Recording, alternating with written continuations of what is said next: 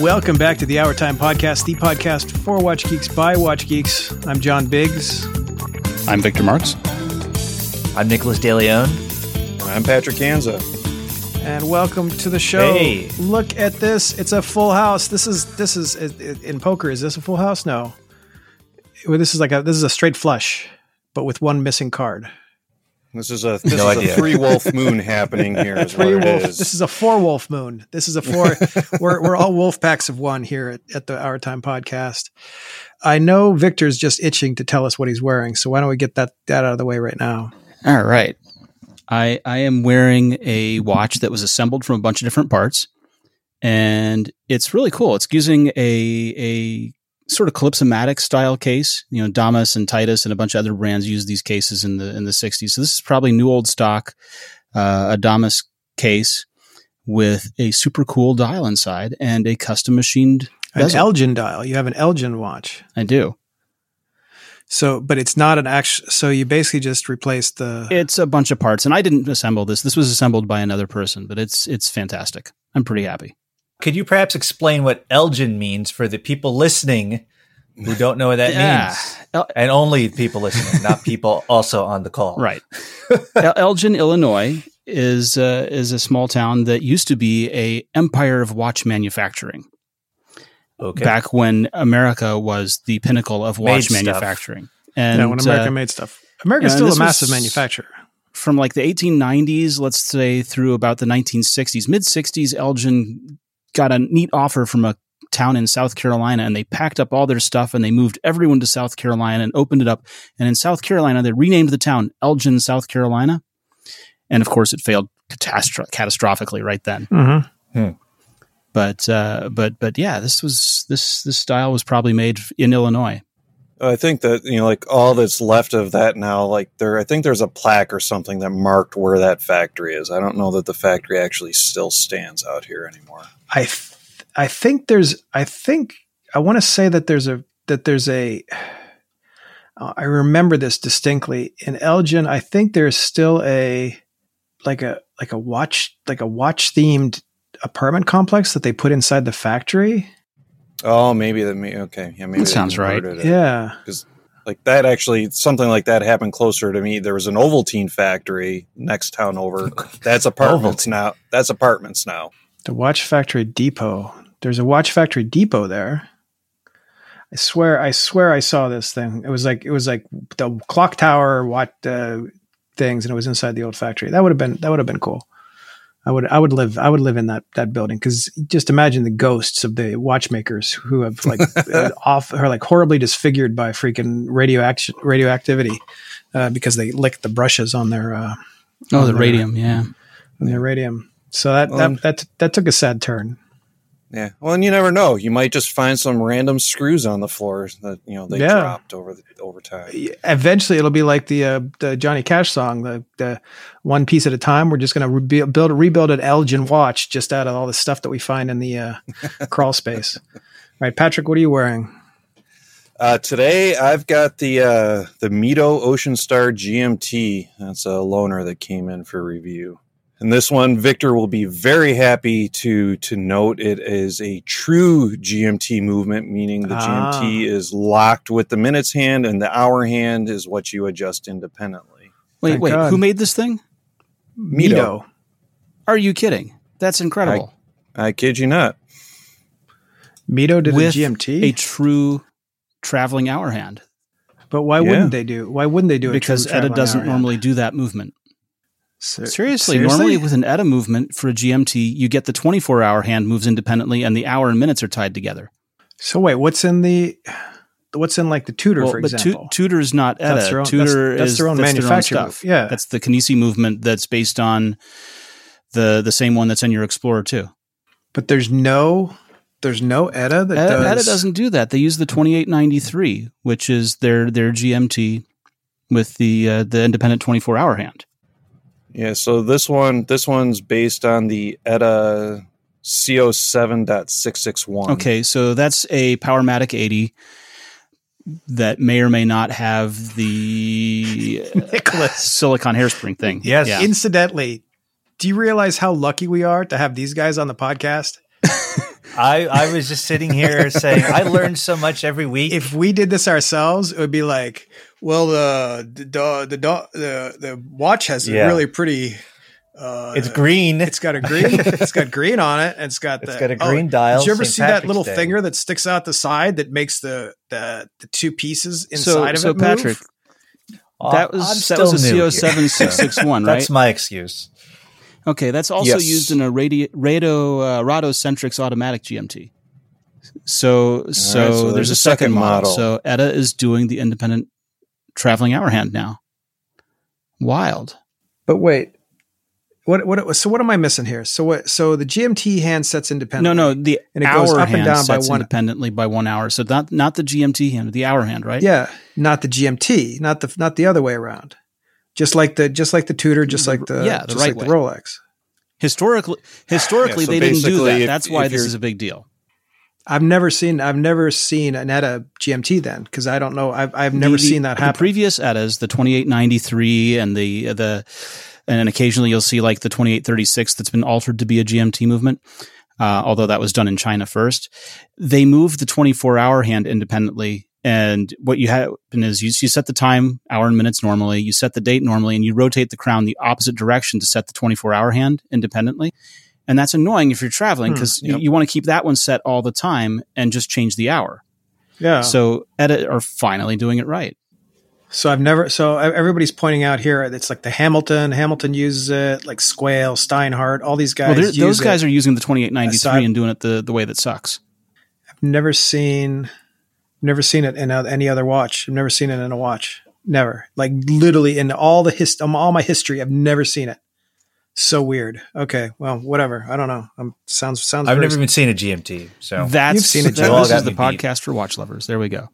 Yeah, the podcast for watch lovers and watch amateurs as well. There's two amateurs. I like the three-hander, and that's good. I'm here to represent the three-hander faction. I'm wearing the Speedmaster today. And I was worried for a moment that it was losing time because it was set poorly, I think. But I just set it yesterday and it's Which holding speed time is it? very well. The one thing I don't like, the speed, whatever the right, the but it's like the Mark II or the what? No, the regular, the straight up, neat. Nicholas, what are you wearing? I'm wearing my Steel Time Willard homage with the PT 5000 movement. Steel dive. I still like it. I still think the crown is too small for this. I don't know what they did, but it's basically impossible to turn. I think it keeps time fine. It's about like 90 seconds off, and I've been wearing it since Monday. So I think that's pretty good. But yeah, so just three hands, just a ham and egger, nice and yeah. You can get a steel dive Ploprof for $355. I just looked it up. $355 for a Ploprof. You can look. I think I paid $150 for this. Yeah, well, no, now they're $105. They saw you coming. Well, I mean, the Ploprof there was that Ocean 7 company that made the Ploprof for a while. Yeah, there was a stretch. We had a lot of Ocean 7 stuff come in. Would I enjoy a Ploprof? I probably wouldn't. They're kind of chunky. It's a little bit bold. I'm kind of chunky, or it's kind of chunky. Yeah, it's a unique look, especially with that plunger on the side. Yeah. Yeah, that is my only complaint about this one. I think I brought it up the last time I talked about it. The crown is impossible to turn. I don't know. My hands haven't changed. My fingers haven't changed, but this crown it's just too small to get a grip. And so subsequently it's more or less impossible to turn. So I kind of like, I don't know who's in charge of that, but they messed up. I guess that's a big part of owning a watch, setting the time. But well, yeah. if you wear it all the time, right? If you wore it every day, I've worn it, I think, every day this week. Okay, so you only had to set the time once. Yeah, that's how. But it's all incentivized me to be like, well, I don't want to set it again, so I'll just keep it on. So it's kind of like if you wore this thing all the time, you would only have to ever set it twice a year. I don't know about that, but no, unless the legislation passes and daylight savings becomes permanent. That's the reference, yes. So are we I see what you're saying. completely so Sorry. and Patrick, this is the first time you've come on to argue this point. I'm looking at Steel Dive. I'm saying to myself, why the hell not? Why doesn't anybody buy a automatic NH35 automatic movement inside of a massive pilot case, even though the logo looks goofy as heck, for $179? Why don't they just do it and enjoy their lives? And why shouldn't we buy these homages and these mashups and whatever? I have one thing to add to that, which is many of those companies, if you ask them nicely, will quote you a price on doing a dial with your own logo. And so you could go ahead and just approach them and say, I think your logo looks goofy. Please put mine on instead. Sell me one. And it could happen. Would you send them like a Photoshop file? How would that work? Yeah. Well, what do you think, Patrick, about this? Because my belief is that we've gotten to the point in watchmaking where it doesn't really matter. Brand has the higher end brands have so bastardized the market that there's no point in like getting a Rolex when you can get something that looks like a Rolex. Well, yeah. I mean, I think that's the thing. If you enjoy the look, like, go for it. Like, just don't try to pass it off as something it's not. But I'd say, it's a way to say, well, you know what? I'm not sure if I actually like whatever. Like, okay, the Ploprof. Hey, that looks pretty cool, but would I actually like wearing it? Well, $300 from Steel Sports, a much cheaper way to try that out than actually going and sourcing the original Omega, and then turns out, nope, I don't like it, and now you got to deal with trying to sell it back off again. So I think it's a good way for someone starting out to try out, looks, that they think they might like, and the NH35 inside is going to be a capable movement, and it's going to do you well. But I've been doing this for 20 years, and I'm coming around to the fact that there's no point in paying, I don't know, whatever, $8,000, $12,000 for a Ploprof when I can just get a $175 Ploprof, wear it a little bit, bop around a little bit, and then, I don't know, just give it to the dog. Now, is that just you getting older and not caring, or do you sense a shift in the wider watch community of like, because I'll say last summer I nearly bought one of the Doxes, I think the Sub 300T. I went to the store, I tried it on, I was like, yeah, this looks pretty cool. Let me sleep on it. I think it was $2,000, which is it's not nothing, obviously, but also you could just get the C Stern, which we've talked about over the past couple of weeks for Zeystern. Zeystern, excuse me, for not even $200. I wear it, I look at it, it looks more or less like the thing I wanted to get, and it cost $200. And it's like, well, money doesn't grow on trees, inflation, yada yada. The world is crazy. I think a lot of folks. So that's the question: is like, is it you just getting older, or is it? Do you sense a shift in the wider watch community? I don't know. I know Hodinkee ran a story like a few weeks ago saying homages are cool and awesome and totally fine. So it's like, I wonder. The thrust of that story was not only that they're cool and whatever, but that they were cool, and also you should get rid of them and buy the real thing. Yeah, and it was exactly about that Ocean 7 Ploprof. Yeah, I mean, I get that. To me, it's like there are guys who work in Wall Street, and that's fine. And they got money to burn, and I don't care. It doesn't bother me. But like, I'm not in that position. I make enough, but like, I can't spend $5,000 on every Omega that's announced every 4 months. That's not going to happen. So this stuff gets me, I would say halfway, but it scratches the itch in a way that doesn't harm anyone. I don't think. I'm not going to the club and trying to convince the girls that, look at this Omega. Not that they care anyway. Wait. Speaking of Omega, for just a minute. Speaking of Omega, on the 26th, did you guys see that I posted in our Slack chat that thing from them? Oh, yeah, that something's coming. On March 26th, it's time to change your swatch, Omega. Oh, yeah. So, what do we think? Not our next episode, but the day after our next episode, they're going to announce something, and I'm not sure what their deal is. Change your swatch. Yeah, and it's weird because, I mean, yes, we know that Omega is in the same conglomerate as Swatch, right? It's Swatch Group. But it's kind of weird for them to refer to another brand like that. Yes. Well, I will say when I spoke to Longines, what was that, a month ago? And I interviewed one of the guys. I asked a question about Swatch, and they were like, please keep the questions to Omega. Like they didn't even want to acknowledge the existence to Longines, right? They weren't. Yeah. Oh, yeah, to Longines. Well, I was like, okay, fair enough. But like, you couldn't even ask. Separate. But Okay, well, well, to Victor's point, if they're fairly separate, why are they cross promoting? That's the question. But anyway, Well, so who knows? We got, maybe it's the plastic cased Speedmaster we've all been. Yeah, exactly. For. I'm ready. I've been dreaming of a Speedmaster that I can buy for in the airport for $275 and then immediately lose. I would like the dial art to be made by Keith Haring. Keith Haring. I would like the Perfect. Keith Haring Speedmaster, right?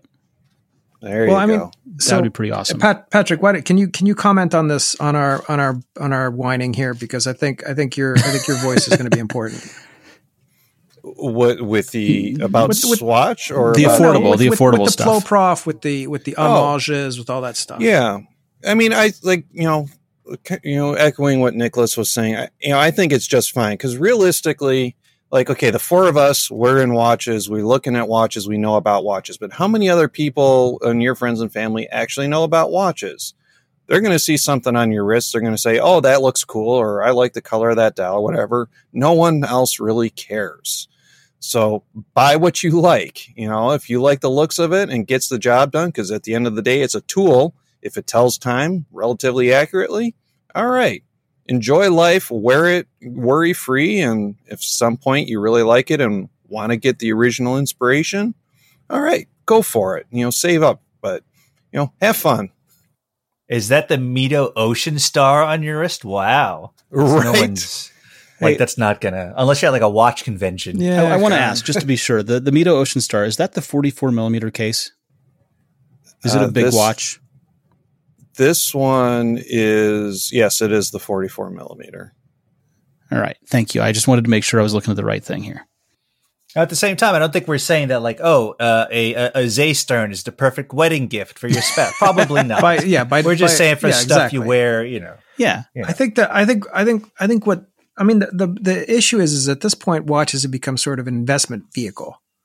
So I was looking at Watchbox just now. I'm looking through, and it's all Rolex. It's all 11,000, like the freaking Explorer 2 that I got 2 years ago, 2 years ago, I think now. Yeah. For 6K, 7K is now 11, 12K. It's completely nuts. It's completely unacceptable.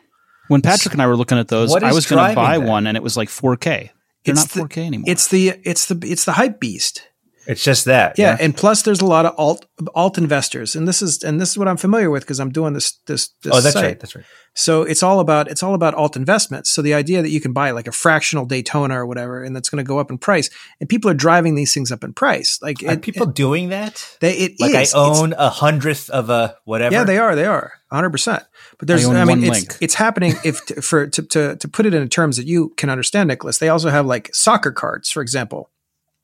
Like an original, who's like the really good Dutch guy or whoever he is, Igor Berkatern, Cruyff. Yeah, Cruyff, Johan right? Cruyff. Yeah, that guy. So he's got a rookie card that came out in 2002 or something like that, like not that long ago, and it sold for like $200,000 or something like that, and fractionally it's worth X amount as well. It's completely nuts. I see.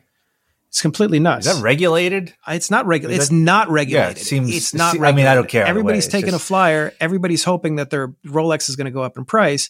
So the only way for the average collector to actually enjoy themselves is either to buy new old stock or like stuff from way back in the old days when the watches were falling apart anywhere, like Victor does, or well, look, you guys, you showed us that Tutima that looked like it was that it came out of a look. The Tutima was hauled behind the back of a Ukrainian tractor. Yes, I admit. I can see. Yes, or you buy a steel dive, and those are the only two options for a beginning collector. If you don't have $40,000 to play with in this space, you're not even considered. You can't even rate. It's exhausting.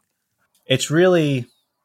I mean, if I were, maybe Rolex or whoever, they don't care because these watches are being. But like you're really, I mean, just think not even long term. Think medium term. If you're restricting the user base, so to speak, who's going to get into these things if they're just so unattainable?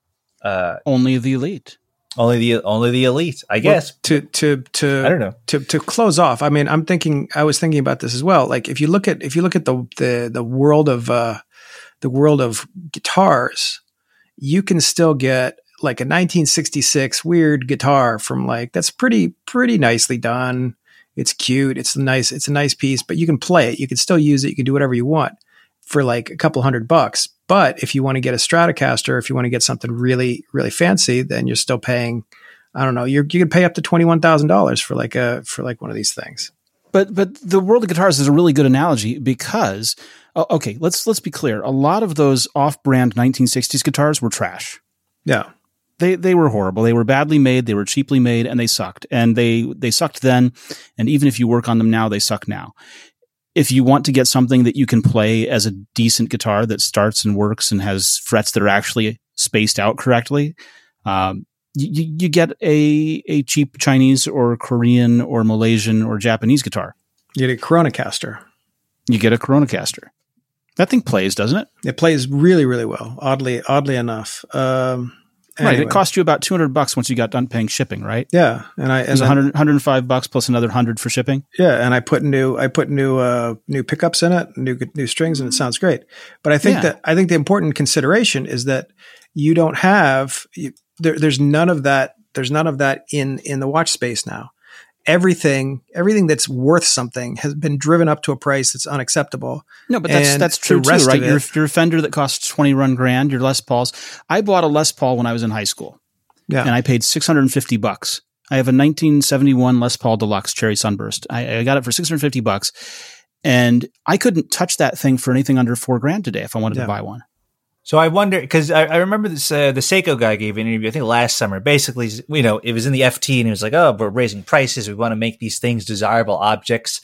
I wonder if there's a brand out there that is going to go in the opposite direction and say, you know what? Prices on on every piece is like through the roof. We're going to purposefully release a $500 Tudor or whatever. That sounds like a good way to go out of business. Yeah. Well, I don't know. That's the question. Is that not going to work. Insane to suggest? For them, it can't work. That's why you have Steel Dive. That's why Steel Dive exists in the same way that you have Harmony versus Fender back in the old days. Yeah, and Steel Dive is able to make those prices because they are the manufacturer, right? They don't have to pay someone else; they are it, and that's why they can take those cuts. All right, well, lads, weird.